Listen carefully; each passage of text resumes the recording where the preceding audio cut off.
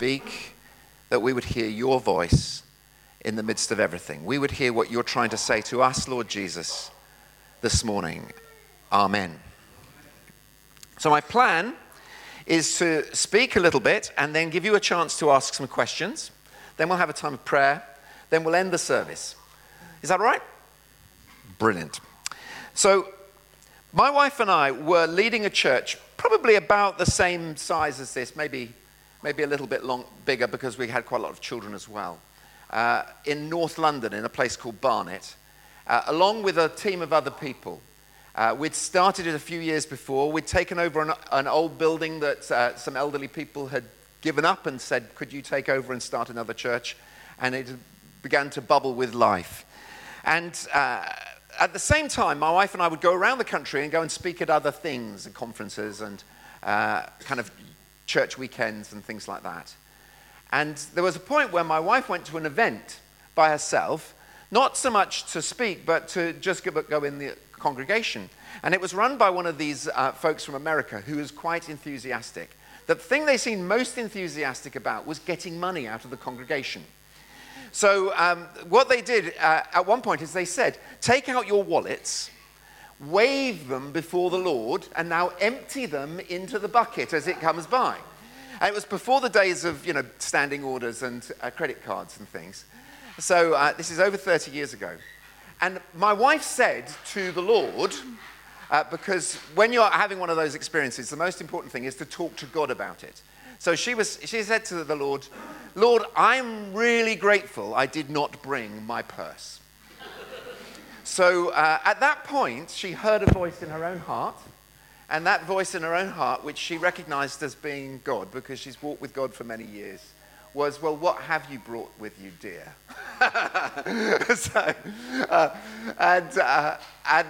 So she said, I didn't listen to most of the rest of the talk. I was just sitting there going, well, what have I brought? Because that seemed to be the question that the Lord was asking. And she said, I knew I had time. I was doing all sorts of other things, but I had time and I could give it. Not so much to this preacher from America, but somewhere. And she came back and said, I think I'm meant to give 10% of my time somewhere else in the world where it's just me giving and I'm not getting anything from it. And I said, do you know where? And she said, no. And I thought, thank you, Lord, because blessed are those who aim at nothing, because they will surely hit it. You can't go somewhere if you don't know where to go. So I thought, at least we're free of this kind of idea that's bubbling around in our head. And about two months later, early one morning, she woke me up, and she said halfway between us being asleep and awake, she had a kind of picture in her head of a letter arriving that started, Dear Evangelist Sharon, please will you come and help us? And then it was all handwritten, and then it went all blurry. She said, I think I'm going to get that letter in the post. So I, again, as a really dutiful husband, said, well, if it arrives, we'll know you're a prophet. And she wasn't impressed by that. And she says now that she regretted ever telling me because I just poured a bucket of cold water over her head. But anyway, it arrived a bit later, and then she felt better. So this letter came from a place called Tanzania. And it was in Mbeya, Tanzania, which is on the Zambian border. So if you imagine Tanzania, which if you imagine Africa, right over here on the east is Tanzania. If you go from one side of Tanzania into the middle, you then have the border to Zambia. And I'll show you a map in a moment. How are we going? Can we put up that lot of stuff up there? Gives you something to think about when you're not listening to me. So at that point, we started a process which I would describe as breadcrumbs, which is that God decided by his Spirit to get us not just sitting in England and vegetating and trying to do local church and go around and doing conferences, but started to try and lead us down a direction. And we call that breadcrumbs. Why do we call it breadcrumbs? Well, Jesus says that he is the bread of life, doesn't he? And have you heard that before? So then he says that we are his body. That means you and I are bits of bread. Is that fair? Now, what is a bit of bread? Well, when it's as crummy as us, it's a breadcrumb. So I kind of look at the people like you and me, and I say, oh, crumbs. because all of us have a little bit of the bread of life in us. We have a little bit of Jesus in us. Particularly if we've become a Christian, that bit of Jesus is alive and active and beginning to bubble and trying to go places. But we're not perfect. The Bible says that we have this glory kept in jars of clay. And as some people say, not just jars of clay, but cracked jars of clay or crackpots. And that's you and me. We're just ordinary people, but we've got the glory of God living in us. So how do we follow God? How do we follow Jesus? Partly we follow Jesus by following the Holy Spirit, the invisible God, and all the teachings of Scripture. But partly we follow Jesus by looking for Jesus in the lives of other people and seeing what he's prompting and then following that through, following a trail of breadcrumbs.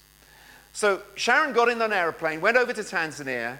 When she got there, she took no money with her. She went round a few communities. She preached in a few places. She was looking for what God was doing. And she met a chap called Kenneth. And this chap was clearly serving his community. Although he had no resources whatsoever, he was serving his community. He particularly wanted to talk about serving widows and orphans. And she went one time and started doing a little bit of children's work and some preaching in church. But she said to him, what could we do? And he had an idea, which was to have a piece of field and give it to some widows who had orphans. And the aim was, and particularly at that time, there was a lot of HIV, lots of AIDS around. And I think we should answer that, don't you? No. They gave bits of field away. And it was the first experiment. We were not development people. We were Christians connecting with Christians. And a few years later, we went over and we realized that there were loads of children who were not in school. And we asked Kenneth, why are the children not in school? And he said, because they can't afford the uniform. So we then said, well, what happens if we get uniform for 25 children? What happens? And he said, well, then you could go down to the head teacher and he might ask you to pay a fee towards the desks. But probably he'll take them in. And we worked out that 25 children, we could actually get each of these children into school for about £40. And that would be a year in school for about £40. And so what we did is we took them down to the market, we bought them school uniform, we went to see the head teacher, we got all these 25 children, came back to our church in England and said to people like you and me, any of you want to stand with us and take responsibility for one of these children? And as a result of that, 25 children were sponsored by the end of the first service. We worked it out that £3.50 a month became £42, and the money started going into the church bank account and coming out of the church bank account. And it took a few years before the number of children on the program in Tanzania grew, initially from 25 to what is now 2,300. Some of those children now, 30 years later, have been through university, come back and been a major part of society. These are children who would never have had a chance to go to secondary school because of the fees, let alone go on to college or go on to university. But they now have proper professional jobs, and they are sponsoring children themselves. They've transformed society because they have come back, and their families now have enough to be able to serve other people, and et cetera, et cetera. And as I say, we've been working with that community for 30 years. There are now 17 different locations where that program is run. And still, we ask for £3.50 a month from sponsors for what's going on in Tanzania. If you look at the leaflet on your table, which you'll see is a bit like this, you will find that program, which is the Tanzania program, but you'll also find, which is the first one, there's a Kenya program, an India program, and a Romania program.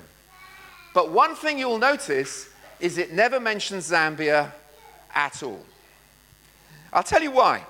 And the main reason is this, that we came up with this radical idea that if somebody gave £42 a year to support a child in their education and a meal a week, these days we've been able to buy school uniform, school kit, a meal a week, and medical cover for every one of the primary school level children, still for £42 in Tanzania. And our promise to a sponsor is if you give £42, we will spend £42 on the child or more. And how could we do more? Because some people give us more. And there was a point where we actually sat down and said, this is a bit weird. We're doing all this stuff and it's growing and growing in Tanzania. And our treasurer from the church, so think of a church like this one. Imagine the person who's running the money saying, I've got a problem. The problem is that 65% of the money going through the church is now not being spent on the church, but going overseas.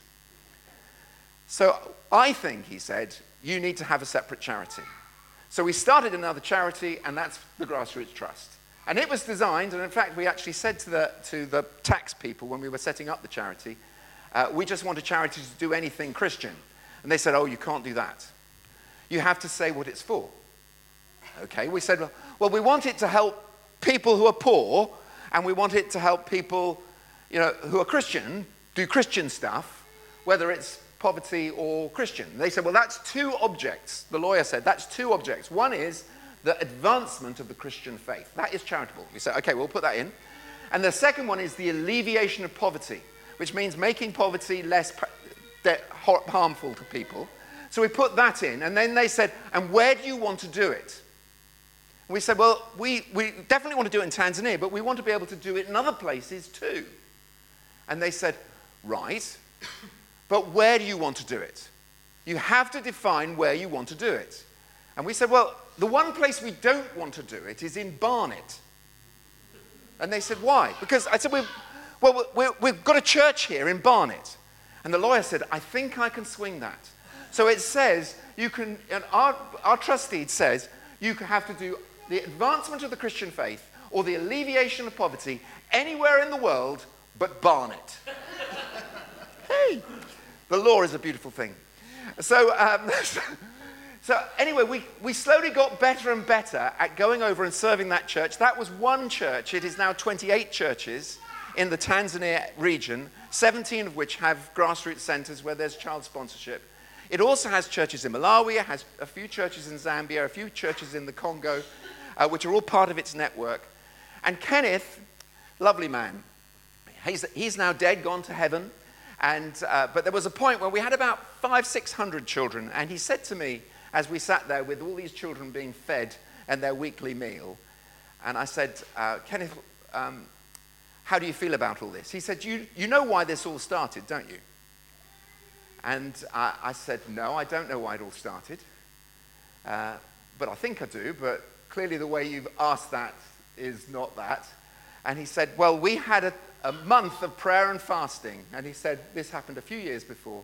We had a month of prayer and fasting because it says in James chapter 1, verse 27, that the religion that God requires is to look after widows and orphans. So we had a month of prayer and fasting. He said, we didn't eat for a month, and we didn't drink for the last 3 days. And we were asking the Holy Spirit and God the Father to show us how we could serve widows and orphans, because we had nothing ourselves, so we couldn't help everyone else. We didn't know how to do it. So we put this time aside to say, Lord, this is what you require. How can we do it?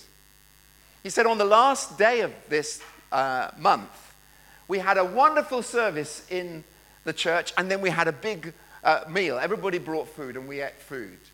And I came home as pastor, he said, after that service, saying, what a wonderful month of prayer and fasting, because we had a great program for the church. And he said, I came back to my house, and my wife spoke to me as a prophet. And she said to me, so Kenneth, what difference has it made? And he said, well, we had a wonderful month of prayer and fasting. We have confessed to the Lord that we haven't done this, and we're still not doing this. But we've put it before God. And she said, yes, but what difference has it made? And he said, I sat there and I said aloud, we'll just have to wait and see what God does. He said, a year later, Sharon turned up. 6 months later, she came back again. He said, here we are 4 years later, 400 children. Orphans, almost all of them, many of them.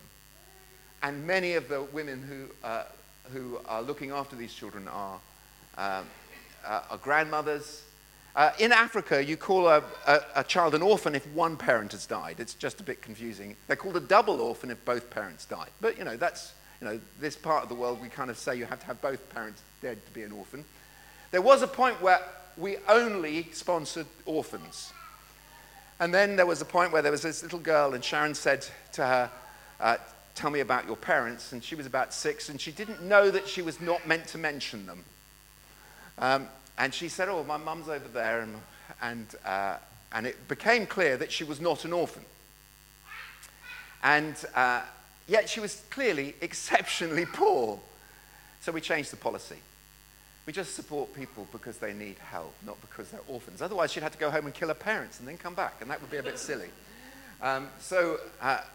In essence, that's how we started. Now, why have we got programs in these other countries? Well, back to breadcrumbs. We had gone through a process in Tanzania of starting following the breadcrumbs. Then we got there and started just, the next 2 or 3 trips, we started with that project which I talked about with the land.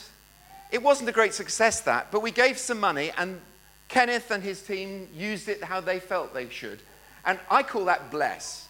So breadcrumbs is like following the breadcrumbs. And then there comes a point where you try and raise some money and you give it to people, but without obligation, to go see how you can use it. And then you go away and you come back and you've blessed them, but you're not obliged to do anything next time, and nor are they obliged particularly to do anything except say how they used it. And it's a very lovely relationship, because you've just handed the money over, but you are expecting something to happen because God has got a plan, but you're expecting the whole responsibility to be with the person that you've given it to. Now, I like that because it creates indigenous leadership. It's nothing to do with us and our ideas. It's to do with them and their ideas, and they're in charge, and we get out the way, and it's not tainted by this strange imbalance of power and resources. It's just left with them trying to use that. A number of pastors around the world have said to me, when we started doing that, he said, you're the first people who've just trusted us to know what God is calling us to do, and flow with it. So anyway, that's what we call bless. And build is this really, it's the tricky part of life, where you go, we really want to do this together. We want to work with you together. When we get £42 to support a child, we need to be able to prove that that £42 was spent on the child, and we need to work with you over an extended period of time. Now, we do that in every one of our projects now. If we're building, we've got to the point where the relationship with the local community is not they're doing it and we're paying them to do it. It's we're doing this together. We're caring about everybody that you're serving. We're interested in what's happening in your churches. We're going to hear from you if something awful happens, and we're going to be praying with you, and you're going to be praying with us. But we're together in this and building together. And that same process began to happen in relationships with people in Kenya, in relationships to people in Chennai, in India, relationships to people in Romania, and in the most recent past, in 2019, I bumped into somebody at a conference in London who had been involved in Ndola, Zambia. And he was working for a big Christian agency, working with this organization in Ndola called the Kabushi Entrepreneurship Vocational Training College. It's always got a long name. And lots of places. And he's saying, I'm really worried about them because the organization I'm working for only does 3-year projects. We're now at the end of the 2nd year, about to move into the 3rd year, and I don't know what will happen to them after that. They're working with 150 churches in their community, but this whole idea of NGOs to run 3-year projects is great when the economy is already functioning, because you can begin to start with your training, you can leave with everybody doing brilliantly. But it's like they've done 2 years and they're not doing brilliantly yet, and there's a famine coming. He said, but we are running a fantastic program over there. And part of the program was to train people to start their own businesses and work together in their communities to do this. And the more I listened to him, the more I thought, what you're doing, our friends in Tanzania need. So I then said, where exactly is it? Because it was the first time I'd asked the where exactly is it. He said it was in Ndola, Zambia, and I went, oh no. Well, let me explain why. Well, these are all the places we work now, but Ndola, Zambia is there. Now, the only way to describe there is think about the middle of Africa and then go slightly down a bit. It's right in the middle, smack in the middle. So Tanzania, you can see that one up there, is right on the east coast. Angola kind of goes down to the south. So if you think of the clock face like this, and 6 o'clock is here, that's the middle of Africa. We're about there. And it's in quite a strange place because the Democratic Republic of Congo, which has been very insecure, has this strange kind of bit that sticks down. But part of the reason Ndola stays in Zambia is that Zambia desperately wants to keep it because it's got a lot of copper. And it therefore should be an incredibly rich part of Zambia. The only problem is that they've sold all the copper to the Chinese, and the Chinese come and take it, and the local community don't get a great deal of benefit from it. That's the short version.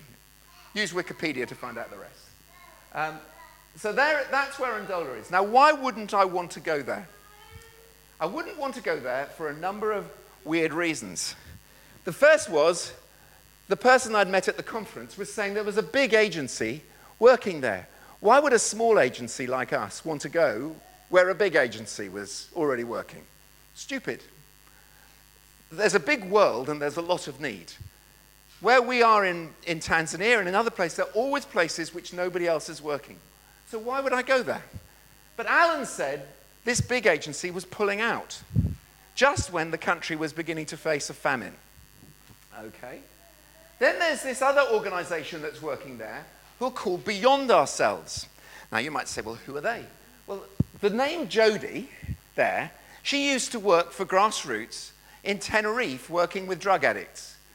And she was one of our staff for a number of years, and then she left Grassroots to start a separate charity with her family who ran the BMW dealerships in North London. And they started this charity sponsoring children in, guess where? Ndola. So I'm going, well, we really don't want to start anything in Ndola. Another major reason was that the people we knew who were friends in Tanzania had lots of other friends in Zambia, and they weren't in Ndola, and they really wanted us to go to Zambia to work with them. So that seems like an obvious thing to do. So, okay, and then another thing is about the same time as I was about to do my first trip to Ndola, I came to preach here. And I met David and others who went, oh, we do this amazing thing called Mechanics for Africa. And I'm going, and where's that? Ndola. I'm thinking, well, I really don't want to go to Ndola. There is really no point in going there. The only purpose of going there would be to take my friends from Tanzania to go there to learn from all these other people. Obvious.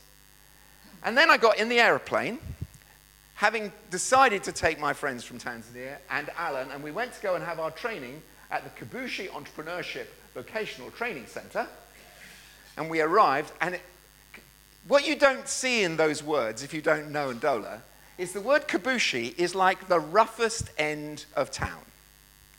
The absolute roughest end of town. Kabushi Entrepreneurship Vocational Training Center is a vocational training center, which means it's not a secondary school.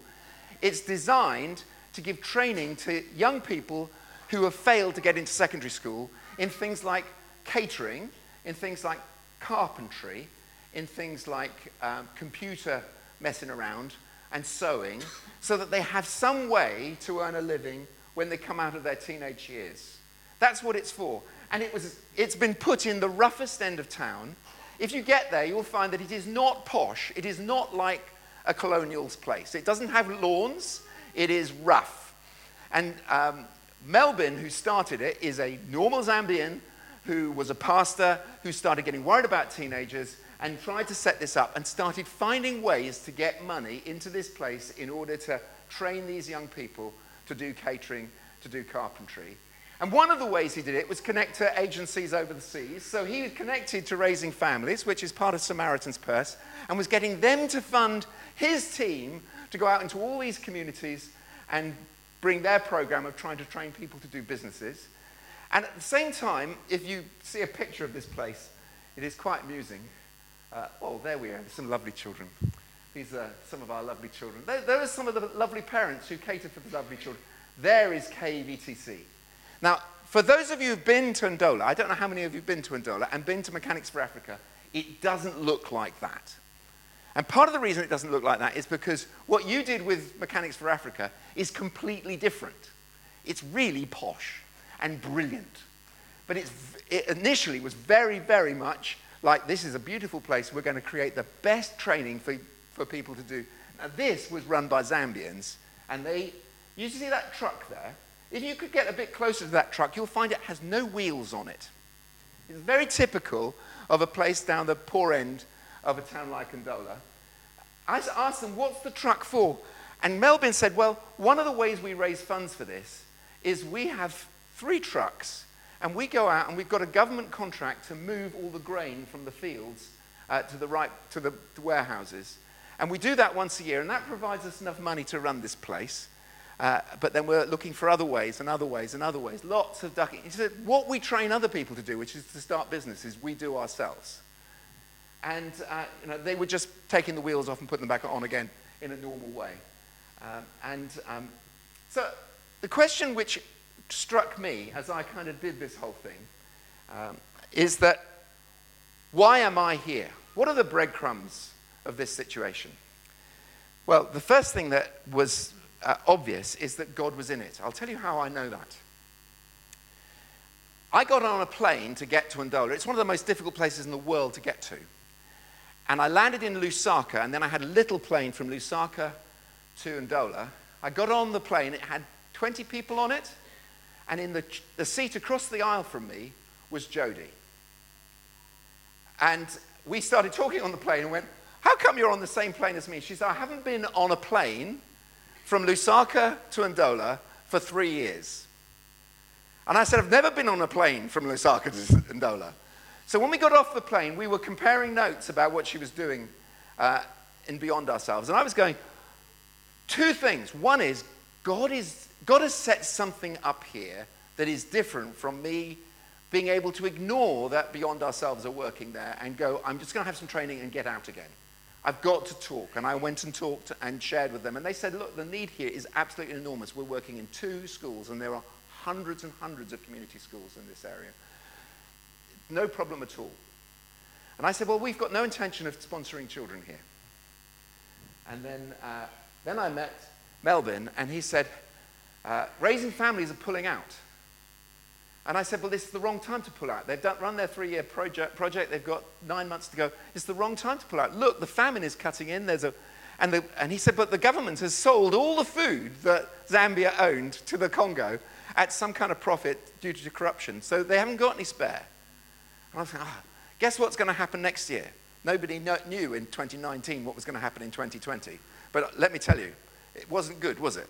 And it was a lot worse in places like Zambia, where there was already a famine. But by the end of 2019, I had been back to Ndola and said, I'm sorry, Grassroots is not a big agency, but I would love to see if we can get a few children into school. And the reason was this. We went into one of the communities, and all that Raising Families was doing was training people in the community, people like you and me, to start their own businesses and working in groups to start your own business. And I said, well, what are you giving them to help them start the business? Are you giving them grants? And they said, nothing at all. We're just saying, find what you've already got and turn it into a business. And it's all training, but no stuff and no money. So I sat with a man called Joshua, and I said, and what have you been doing? He said, well, I've taken my grandmother's old plot of land that I never realized was hers. I have turned it into a place for farming peppers, and then over the last 2 years, we've learned how to farm peppers and a number of other crops. And my wife, I've discovered, is brilliant on the market stall, so she works in the market stall, and we've got other people from the community together, and we've started to, each of us, start to learn. And she runs the market stall, and everybody sells their stuff on the market stall, and we're making money.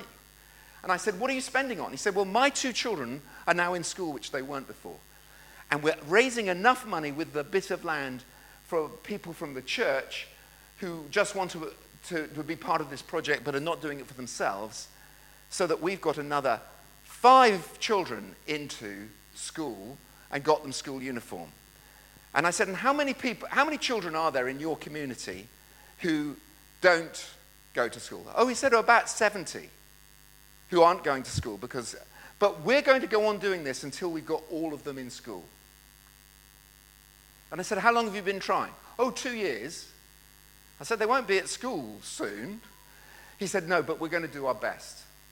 Then I went down the road to another community, and there was a gentleman there he said, this village, which is about 10 square miles, has different centers. We went to 2 of the centers, and this gentleman came along as an older man. And I said to him, so just tell me, how many children in this village, this one village, even though it's spread across a big area, are not in school because they haven't got enough money for their school uniform and their user fee? Schools are free in Zambia, but you have to have a user fee. Schools start about the age 10, and then you have community schools, which are run by the local community and parents up to the age of about 10. But almost every school asks for a user fee. So he said, in the village, my village, he said, there are 1,000 children who are not in school because they don't have school uniform. We went through the numbers, and the amount of money that we needed was about 50 quid to get a child into school, have a user fee, and turn up for a meal every now and then in the church. And I said, this is ridiculous. So I went home, and I said to my wife, I think we should do this. Even though there are thousands, and we're a tiny charity, really, and where money has been designated for Tanzania, it's got to go to Tanzania. Where it's got to go to Kenya, it's got to go to Kenya.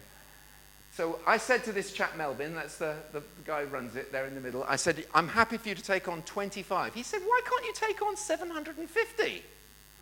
I said, because 750 times 50 is a lot of money to find. 25 times 50 is not so bad, and when we've got 25 sponsors, we'll take on 25 more. He said, okay. And then COVID started. So because COVID started, we couldn't go over there, but they had 25 children. It took me about 6 months to find 25 sponsors, so we sent them a message saying, take on another 25. And Melvin said, it's okay, but you've got 3 different, we're working 3 different communities, 3 churches, and each of them are providing meals for what was 8 children at a time, and now it's going to become 16 children at a time. And I said, it's all I can do. That's how many sponsors we've got. And I'm going to work towards it. So we then got into the middle of 2021, kind of May 2021. Again, we still can't go over there.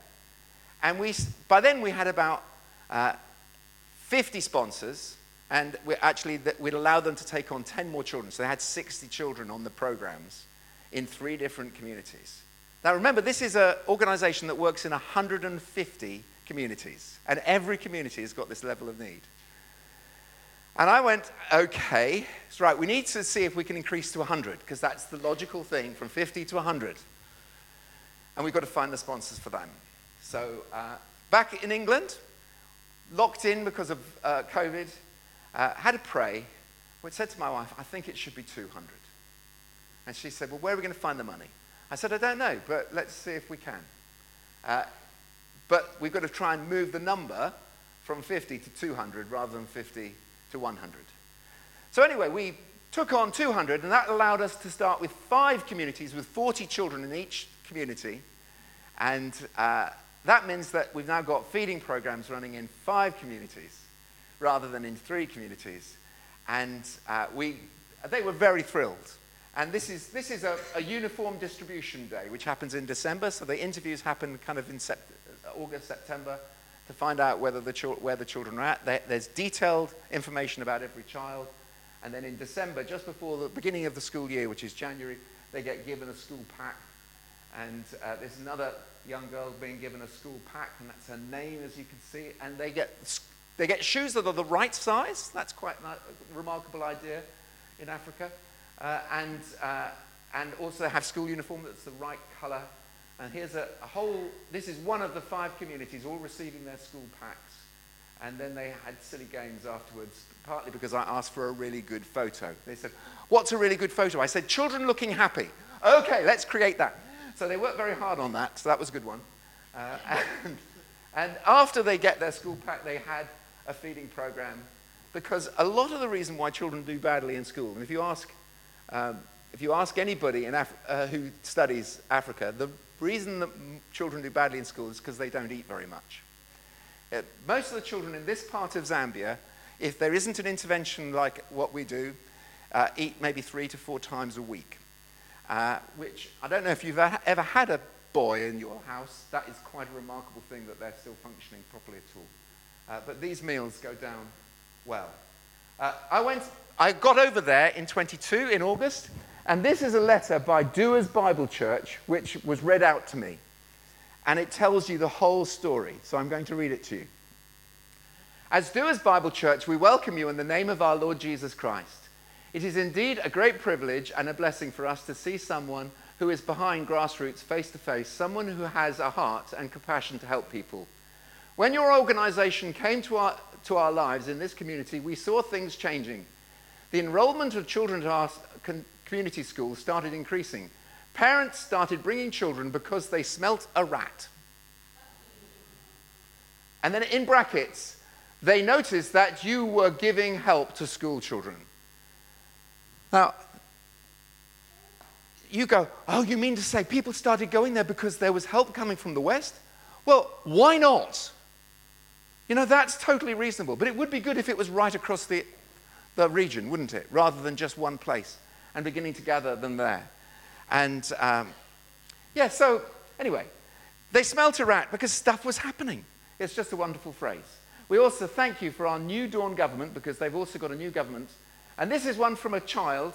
My name is Margaret Firry from Doers Bible Church. I thank you on behalf of our school-going children for the shoes, books, pencils, socks, and many more. May God bless you so that you can bless us. Reasonable thing. They often say, we are going to pray for you that you can go on giving to us. Now, just so you know, this does not conflict with Mechanics for Africa. Why? Because Mechanics for Africa takes young people who have passed their exams. These days they've just set the levels a little bit lower, who want to train as mechanics. Kabushi, Vocational Training Center, doesn't do mechanics, does carpentry, catering, sewing. They can work together, right?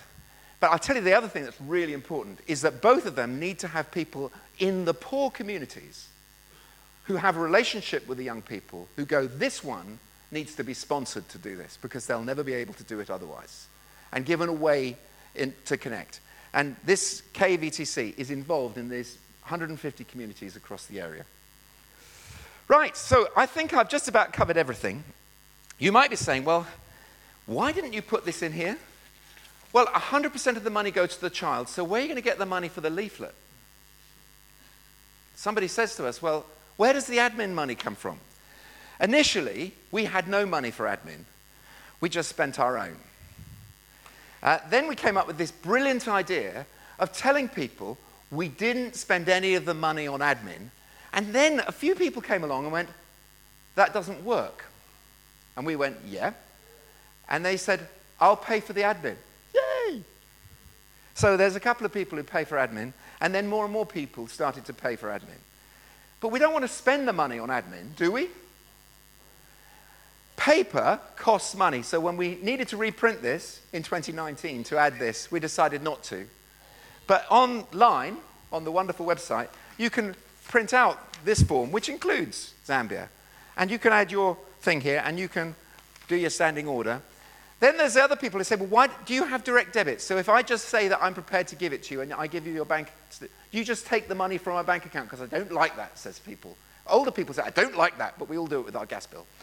And no, we don't. Do you know why? Because direct debit costs the earth. And I don't want to spend money on direct debit, percentage-wise of the amount of money that you give. So much of it gets taken by the bank system that runs the direct debits. So if you want to give regularly, please do, but set up a standing order. You can do it online yourself, or you can use this form. And you're sitting there going, well, Okay, Hugo, I didn't come this morning to wave my purse in front of you and empty it into the bag. Fine, but I was asked to share how this works. I'll tell you how it works. It works because people pray and people give. That's how it works. And why it works is because those people over there are brilliant. The people who actually run the program, I don't know if you can see the attitude of that young girl there, but that's the beginning of the attitude of the average Zambian, right? They are fantastic people. This is a lady over here, and Christine is the one with the red in her hair, right? Now, Christine is actually the coordinator of the project in Doers Bible Church, which this kind of field is Doers Bible Church. And she organizes everything there. Her own family is a total mess. All sorts of things have gone wrong. People have died, all sorts. But she gives her life for the other people in her community. And she does it week in, week out. And that's what holds the whole thing together. This other lady here is called Joyce. And she's one of the Kabushi team who went there to do some of the interviews. And they are brilliant too. You can see another member of there's a chap called Richard there with the glasses. He's another member of the Kabushi team. Retired ex-military person who is now a pastor and in his spare time goes and trains people in there. There he is again doing another interview with this bunch of children here. And once they've had their interview, they do heights and weights because we've discovered that's a really good way to find out if people are healthy. Age versus with heights and weights is a very good thing to find out whether... And I can tell you, if you know anything about percentiles, they're a long way down, everybody. And then they draw a picture for their sponsor. We do not have an ongoing pen pal thing because it costs money. And we're trying not to spend it on anything we don't. And then everybody having food. Here are the folks from that church who are providing food. And you can see the scale of food. And that's cooked over wood fire. Cooking rice over a wood fire in that scale. It's done all over the world brilliantly. If I said to the average British person, cook food for 60 people over a wood fire with a big pan like that, a few of us would struggle. And washing hands and lots of food. I do want to mention the food. The food is, in Tanzania, the food is included in the sponsorship. We couldn't financially do that in Zambia. So what we do is we try and raise money, £100 per church per month, so that they can provide regular food. So if you want to give to that, you can give to that separately. And do you remember that thing at the beginning where I talked about bless and build? That works for us, but it also could work for you. There are those, I've discovered, who are just following the breadcrumbs and wanting to pray with this. But I've met others who go, I want to be involved with you, but I really don't want the responsibility to ever write a letter to a child or feel responsible for a child. I've met some people, they say, look, I don't know how long I'm going to live. If I take on a child who's 6, what happens if I stop sponsoring them after a while? I say, well, at one level, we have to keep on looking after them because that's a commitment. But we have to find another sponsor for them. They go, oh, I don't want that responsibility. And I say, well, not everybody writes letters. Money makes a lot of difference anyway. And they go, oh, but I still don't want the responsibility. I say, okay, just give us money. Okay. The truth is that it makes a lot of difference. Over the years, I've been to churches and people have said, don't just give your money, give your life. No, give your money and your life. It works. It makes a difference. And a little, and this is our little catchphrase, a little goes an awfully long way in this context. At one point, my children were really sick in a hospital in North London. All of them were premature, and I tried to start a charity to support the neonatal ward in our children's hospital. And I can tell you, the money does not go a long way. You can go on raising money forever, and it ends up as a syringe. But in this context, £51 transforms a child's life. One more story. There's a chap called Meshach. He was about 8 years old when we first met him. So Meshach, in 2019, when he started being sponsored, and he was living with his grandmother because both his parents had died. And this year, in 2022, I went and I found on his form that he hadn't turned up. And Rhoda, who was the lady who is, you can see her there in the light blue, she's kind of the administrator. She runs the whole show. And Rhoda said, oh, I don't know where she is, but I will find where he is, but I'll find him. Phone calls got made because everybody has a phone, even if they don't have any food. Phone calls got made, and later, about 2 days later, we met Meshach, except he wasn't called Meshach anymore. He was now called Jeremiah. And this is his story. He was living with his mother and father. His father abandoned the family, and then we don't know where he's ever gone. His mother died, and so he went to live with his grandmother. But his grandmother didn't like the name that his mother had given him, which was Jeremiah. So changed his name to Meshach while he was living with her. And in early 2022, the grandmother died. So he was taken in by an aunt back in Ndola, and she didn't like the name the grandmother had given and changed it back to the one the mother had given, which was Jeremiah.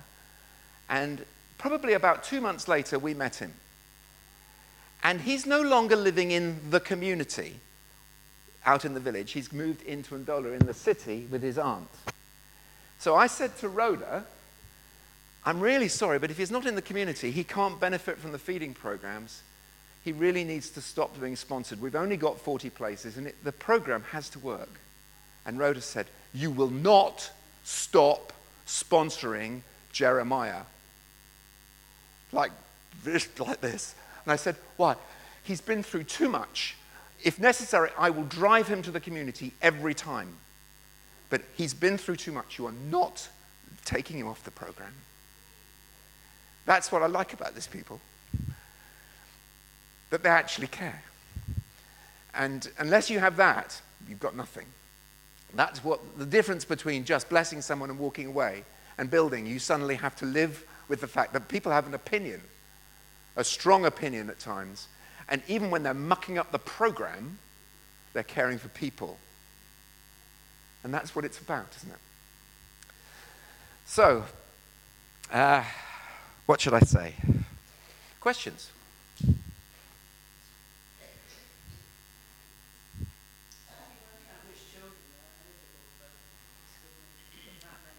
Yeah, okay. So you start off with a community that already has a whole bunch of children who are not going to school. Some of them are going to church,